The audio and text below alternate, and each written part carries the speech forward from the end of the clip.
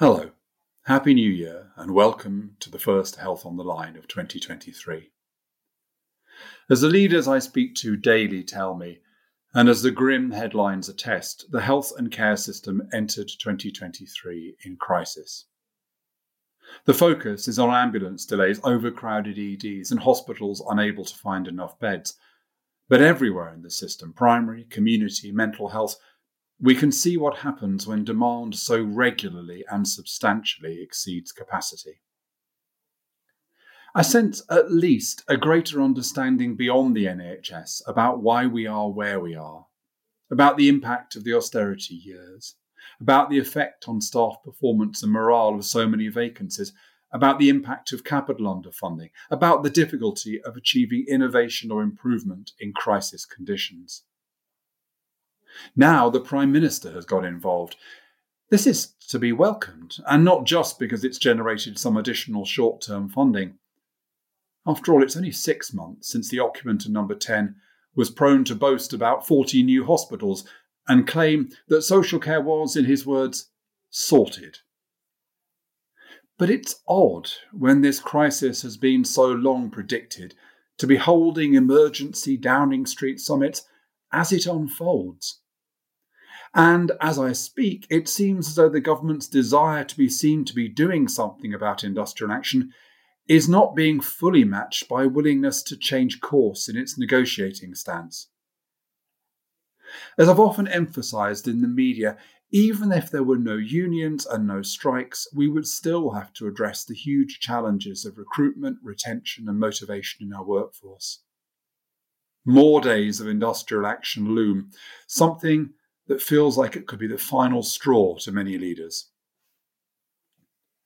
Somehow we will get through the next 2 months, but we need to learn and do whatever is necessary to avoid another winter like this one. With that in mind, the system, place, provider leaders I speak with share elements of a common agenda. They talk about better integration, use of shared monitoring systems, digital hubs, expansion of remote and virtual care, using data to identify those most at risk and help them and their families be more resilient. The ingredients will be similar, but because everywhere is different, the recipe for recovery and reform will vary. We at the Confed are delighted to be supporting the Hewitt Review, exploring what forms of support and accountability can best enable system working.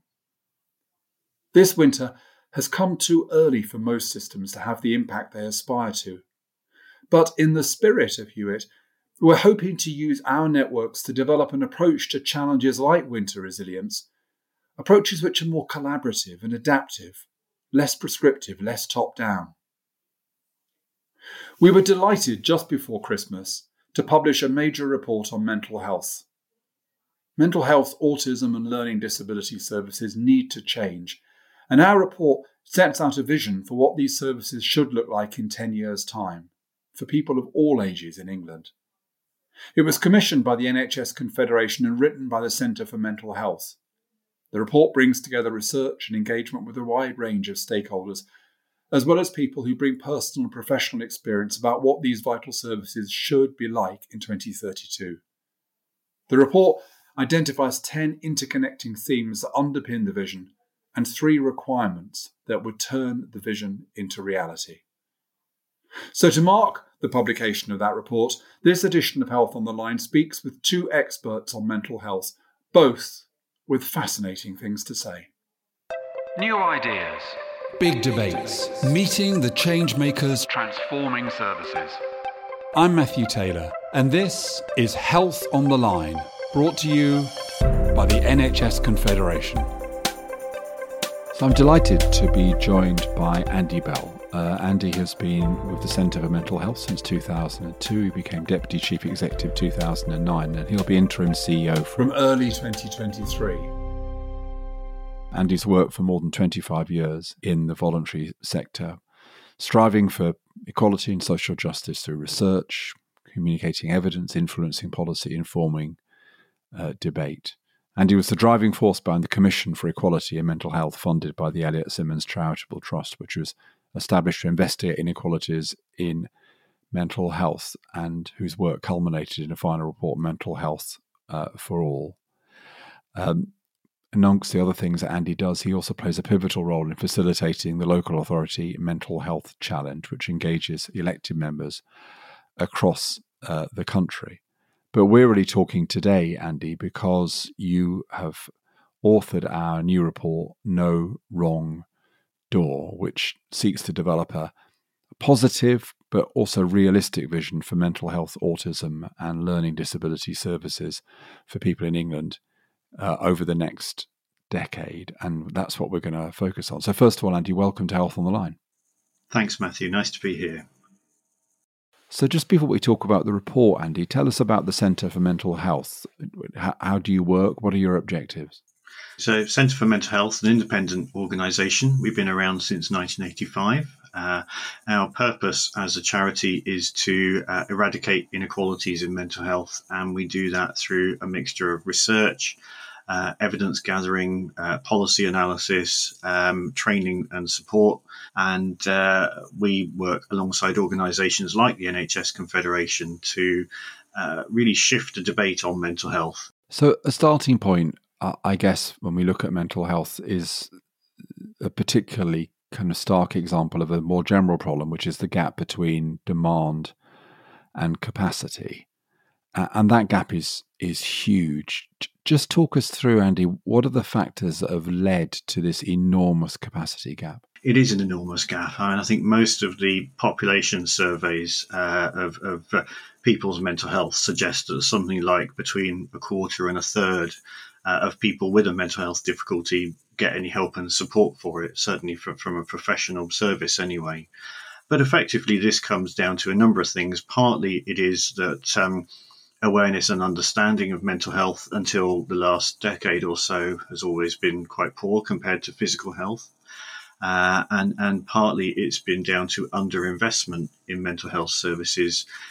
We know the NHS in England is attempting to address that, and the long-term plan in particular has brought significant extra funding for mental health services. But nonetheless, we have a legacy of mental health being undervalued compared with physical health. And there's just not that same pressure on systems, whether that's nationally or locally, to bridge the gap as we've seen in other areas of healthcare. And what about the demand side of this? Something that I feel quite strongly is that we can't create the impression that the NHS alone can solve the mental health crisis. You know, I think sometimes, because in a sense organisations like us focus on resources, we talk about the capacity gap. It can sometimes feel like we're implicitly saying that a perfect world would be a world where, I don't know, 1 in 3 people had a mental health diagnosis and we had a workforce of, 2 million people working on mental health. But that isn't anyone's idea of nirvana, is it? No, it's not. And I think one of the most important things is, where possible, we do what we can to prevent mental health difficulties. I mean, we know there's much more that we could be doing as a society to keep people mentally well, if you like, to create good mental health. And there's a great deal more that we could do around that in neighbourhoods, in schools, in government policies, in workplaces, the places we all work in. We could all do much more.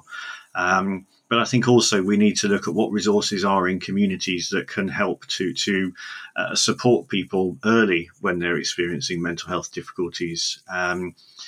For example, we know that if health visitors and midwives and GPs have both the time and the training to offer women support during the perinatal period, they can do a great deal to support better mental health, so that fewer experience the kind of difficulties that require a specialist response.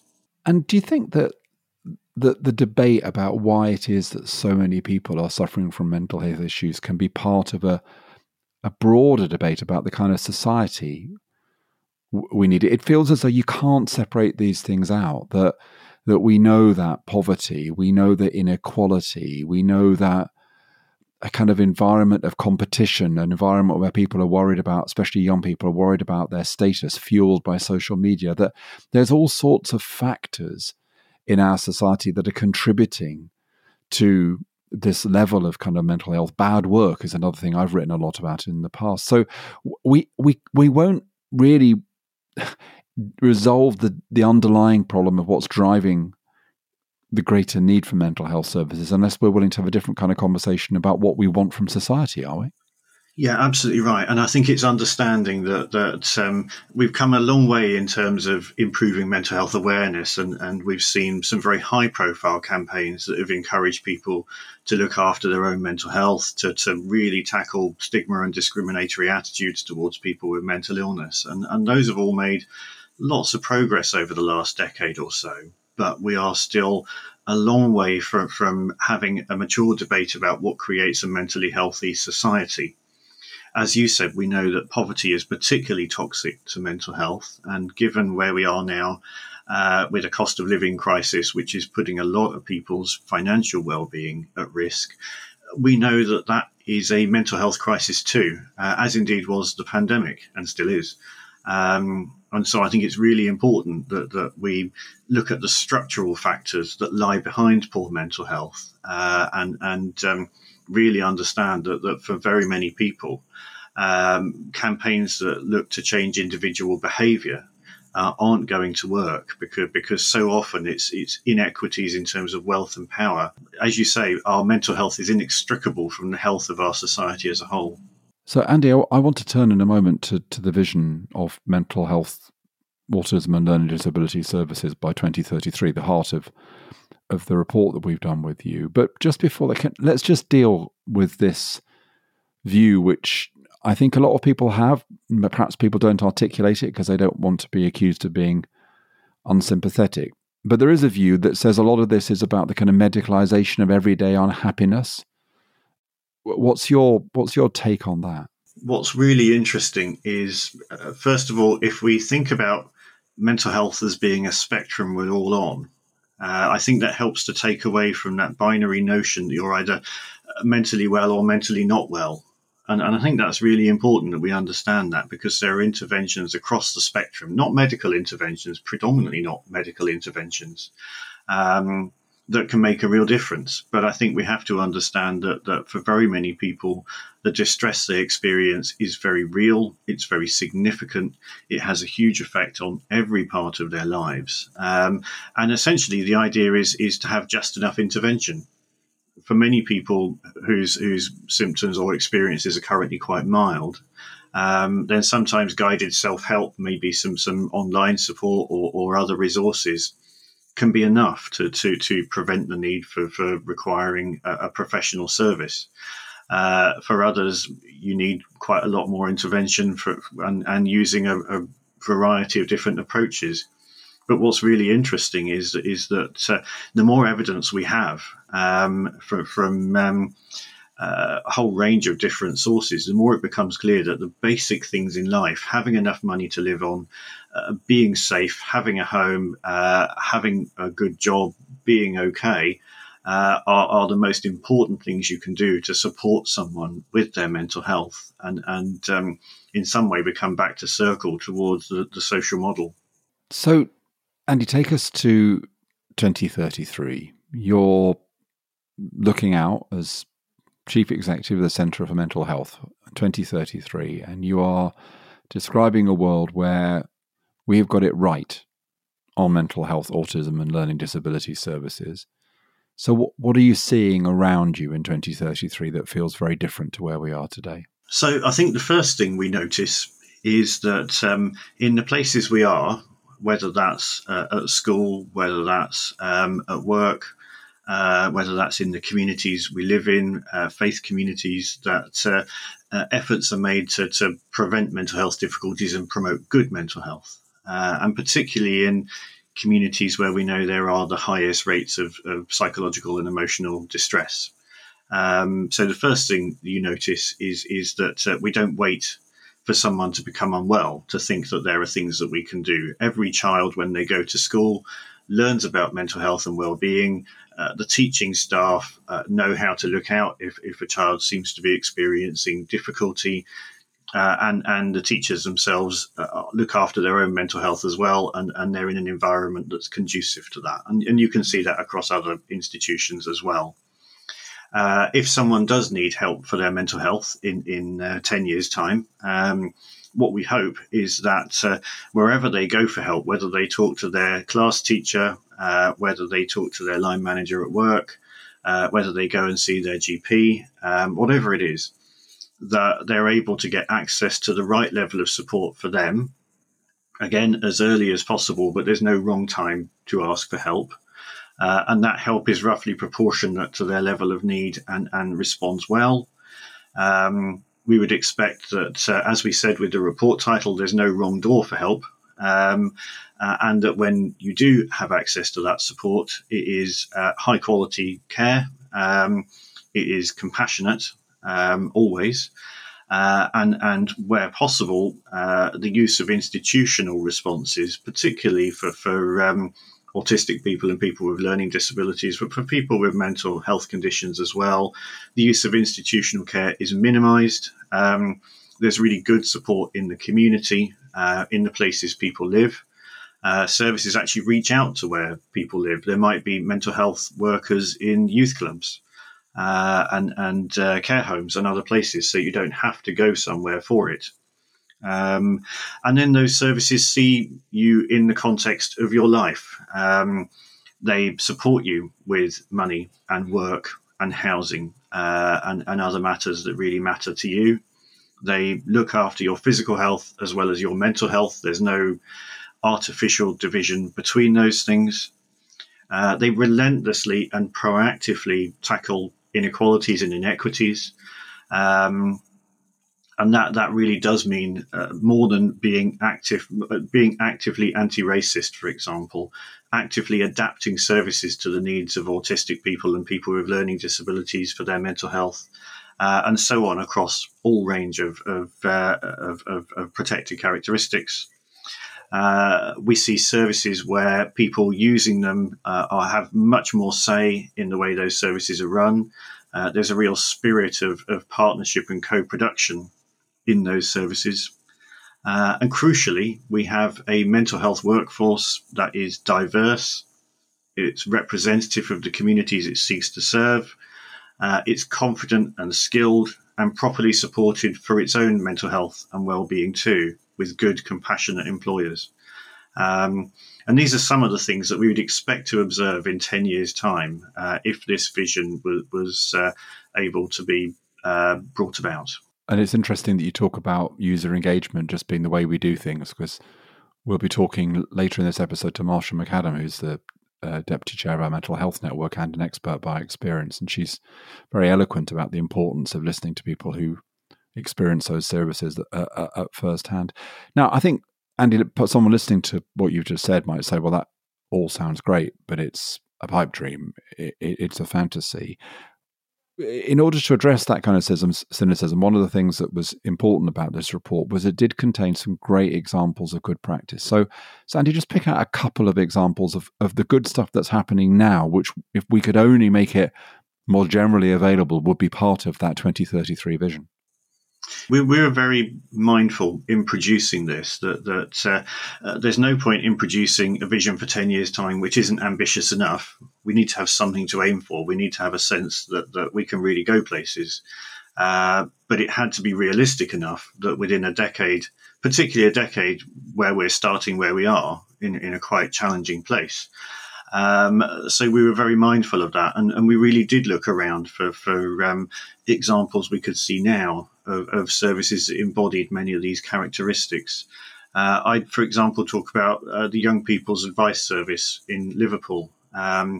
It uses a youth information advice and counselling service approach. It's one of the early support hubs that many of us have been campaigning for to be everywhere.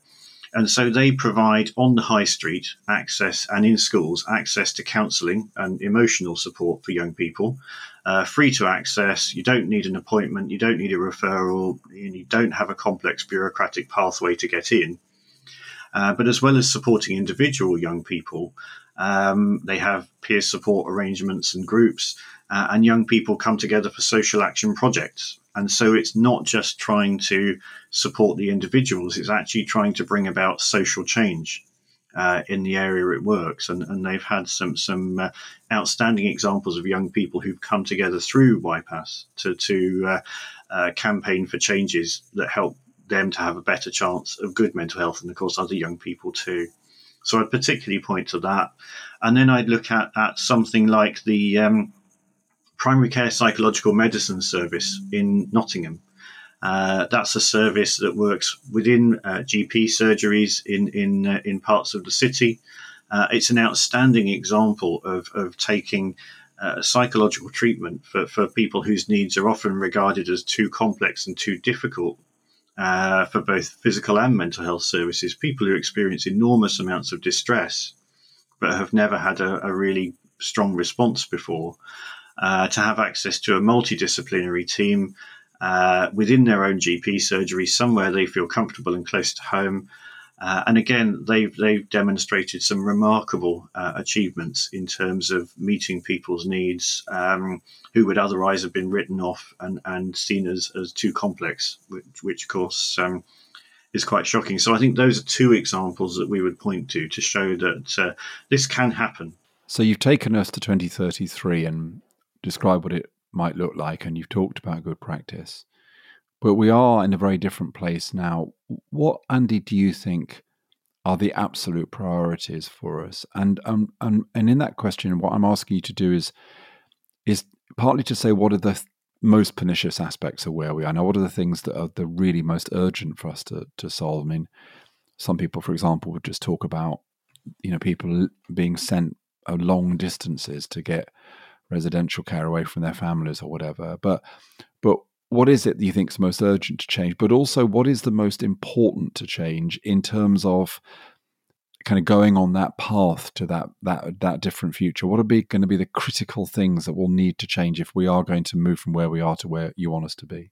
As you say, the most shocking examples, if you like, of the current system not working for people are where, unfortunately, people, both autistic people and people with learning disabilities and people with mental health needs, find themselves in hospitals far from home for very protracted periods of time. Of course, there are other people that don't get any help and support at all. And indeed, the shocking and appalling racial inequalities in terms of the use of coercion through the Mental Health Act.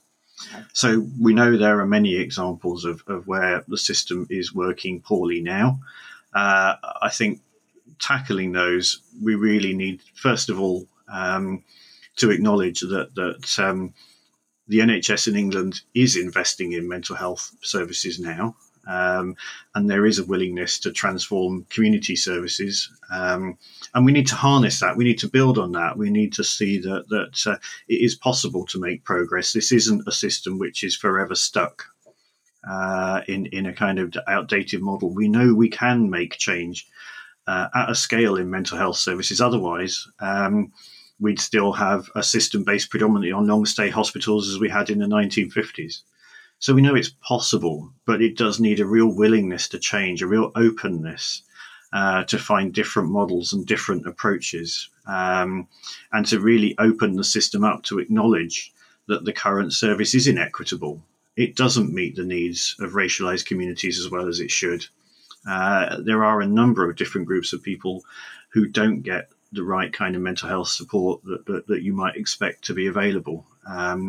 So I think that willingness to change is so important. Inevitably, that's made a lot easier if there's funding coming through to allow for change to happen in a way which is, in a sense, you need that kind of bridge to get across to a new way of working. And that's often what stops change from happening, is that sense that we can't invest in earlier intervention because our services are all stuck in very high cost services for people who didn't get early intervention in the first place. And of course, that's where austerity in mental health services is so incredibly harmful. Yeah, but it's also, isn't it, Andy, where we've got to hope that the new integrated care systems have got that capacity to not just think about responding to the short-term challenges, but also those kind of deeper structural shifts that are necessary if we're going to move away from being in crisis.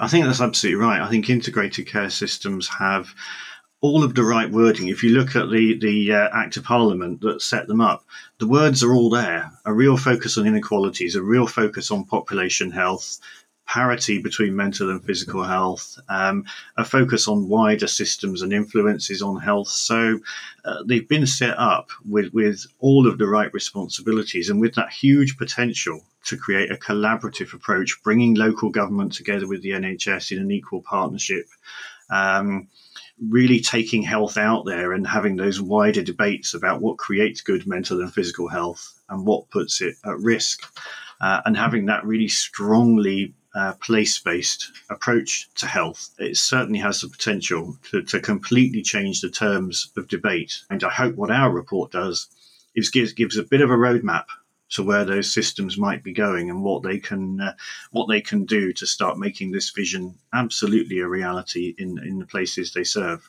Andy, thanks so much for talking with me. No Wrong Door, the Centre for Mental Health report for us is available on the Confed website, so do have a read. Andy, thanks so much for joining us on Health on the Line. Thank you. That was Andy Bell. After speaking to Andy, I caught up with Marsha McAdam. Well, I'm delighted to be joined by someone I've got to know since I've been at the Confed, and I've always found our conversations really interesting. That's Marsha McAdam.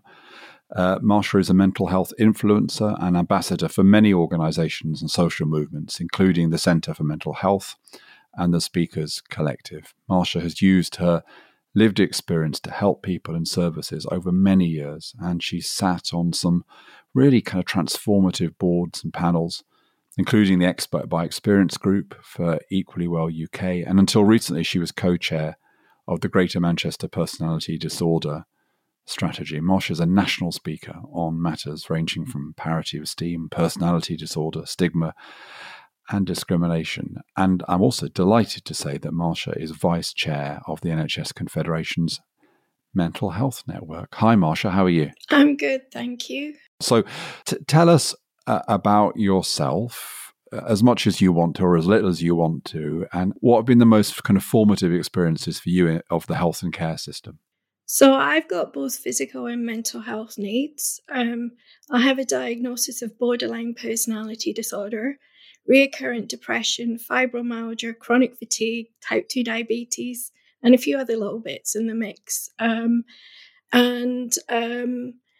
I have had some really good services, but then also some not so good services. And throughout the years, I used to self-harm quite a lot until I took a near-fatal overdose in 2008 that saw me in an induced coma for 3 weeks, and then being weaned round a week afterwards, off the oxygen and that. And it was only then that I received life-changing therapy called mentalization-based therapy that saved me from myself.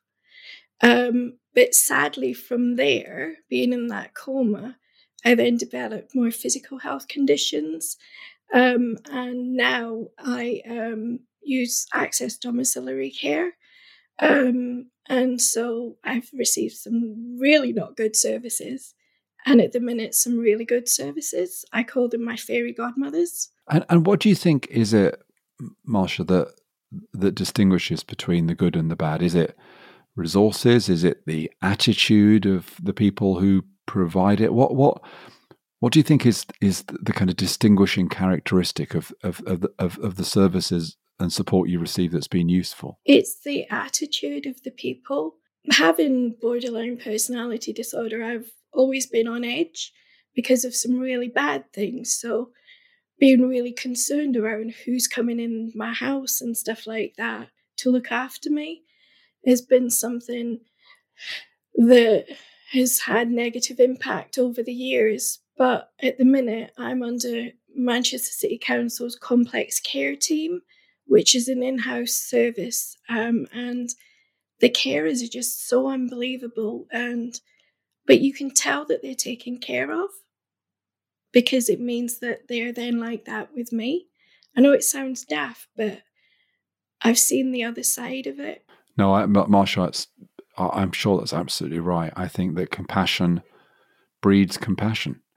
And I think that's such an important, it's an obvious point, but it's such an important point as well. So, Marsha, you're really associated with being an expert by experience, the importance of listening to service users. Do you see progress in terms of the degree to which the health system, maybe local government as well, understands the importance of first-hand experience in decision making? Sadly, there's some really negative experiences. But I myself, as you know, was the GM personality disorder strategy, which was patient leading the way. It was devolution. And I'm hoping that through the new ICS and the new ICBs that we will get people with living experience and their carers at the heart of the decision making. And do you see signs of that? In little pockets, yes. I guess that's one of the challenges that I put to the mental health board, was that I wanted to go out and look at that. And I'm going to be doing that with some of your staff, Matthew, is going out there and seeing what there is. And hopefully, as the Confed, we can look into what a proper infrastructure would look like. And maybe we could then get a really good workforce going forward, you know.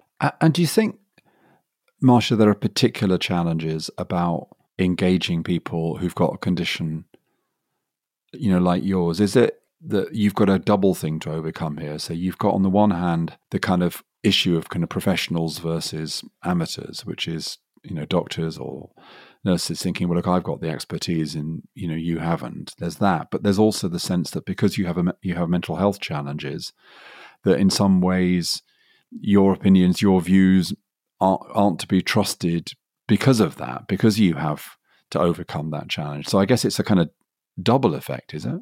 Years ago, it used to be. I remember being in a meeting and someone came in late and turned around to me and, what are you doing here? Who invited you? But thankfully, I'm now where I'm now at with chief execs and medical directors and that. I actually feel like I'm part of the team. And I know that doesn't happen everywhere, but I'm really hopeful that we are moving in the right direction. Marsha, the report that we've published, the Confed Mental Health Network that you're now vice chair of, that, you know, we've been discussing that on this program, lots of recommendations. But I guess that for me, one of the kind of big messages of that is that the NHS cannot solve the challenges of mental health on its own. We're not going to. Do you agree that we're not going to solve the problem of mental health simply within the health service itself, that it has to go wider than that? It definitely does. And we need political will. We need people, we need our politicians around the table saying that we can and we must do better, and doing it together. And in the report itself, there's some really positive case studies, which demonstrates that there is some really good services out there. Say, for instance, Navigo, it's not mentioned in the report, but I visited it recently. It's an award-winning social enterprise in East Lincolnshire for mental health. And when I visited, it was like, wow, I wished I could live here, you know, to get that care. And then there's the stuff going on in Somerset. And then there's something called Choice Support. It supports people with both physical and mental health. And so for me, there are bits of it out there. But how do we make it more of a norm, those really good services? Yeah. Now, Marsha, this program is listened to by people who are leaders in the health service. If you could just give them one message as somebody who's spent so much time engaging with the system, sometimes satisfactorily and well, sometimes not so much, what would be the one thing you'd want leaders to understand from your experience? So, having borderline personality disorder, a lot of it's linked back to trauma in childhood, and then you go out and act out later on because you're in persistent distress.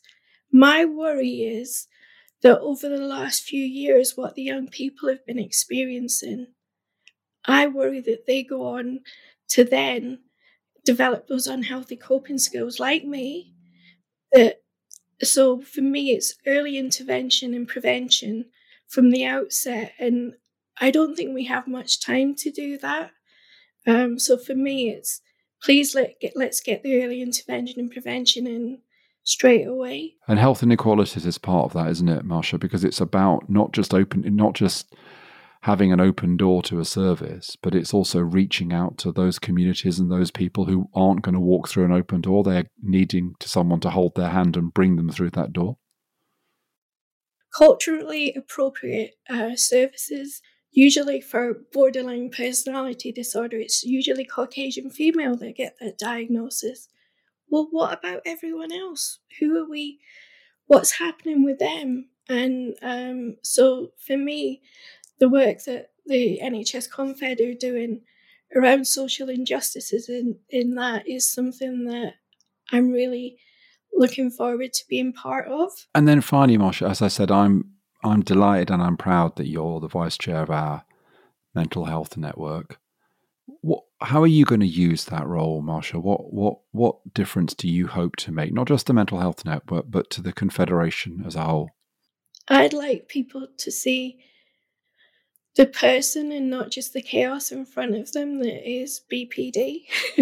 I know that sounds daft, but years ago, people used to be, oh no, run away from me. I joke that psychiatrists and that used to hate seeing me in that, but I'm just a human being and I want everyone else to get the same support that I did get. Well, thanks, Marsha. And look, I see you as an immense asset for the organisation. So, in as much as part of what we've got to do here is stop thinking about people as being passive or being victims or simply, as it were, a kind of drain of resources, and understand that everybody has got assets and that indeed some of the people who've got the biggest challenges are the strongest people with the greatest assets because they've had to fight and they've learned really important lessons along the way. So, Marsha, thank you for joining me for this interview, and I'm really looking forward to working with you in the future.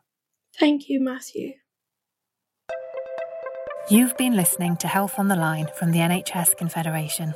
Visit nhsconfed.org for more information about us and to register for events and webinars that delve deeper into the issues explored in this podcast.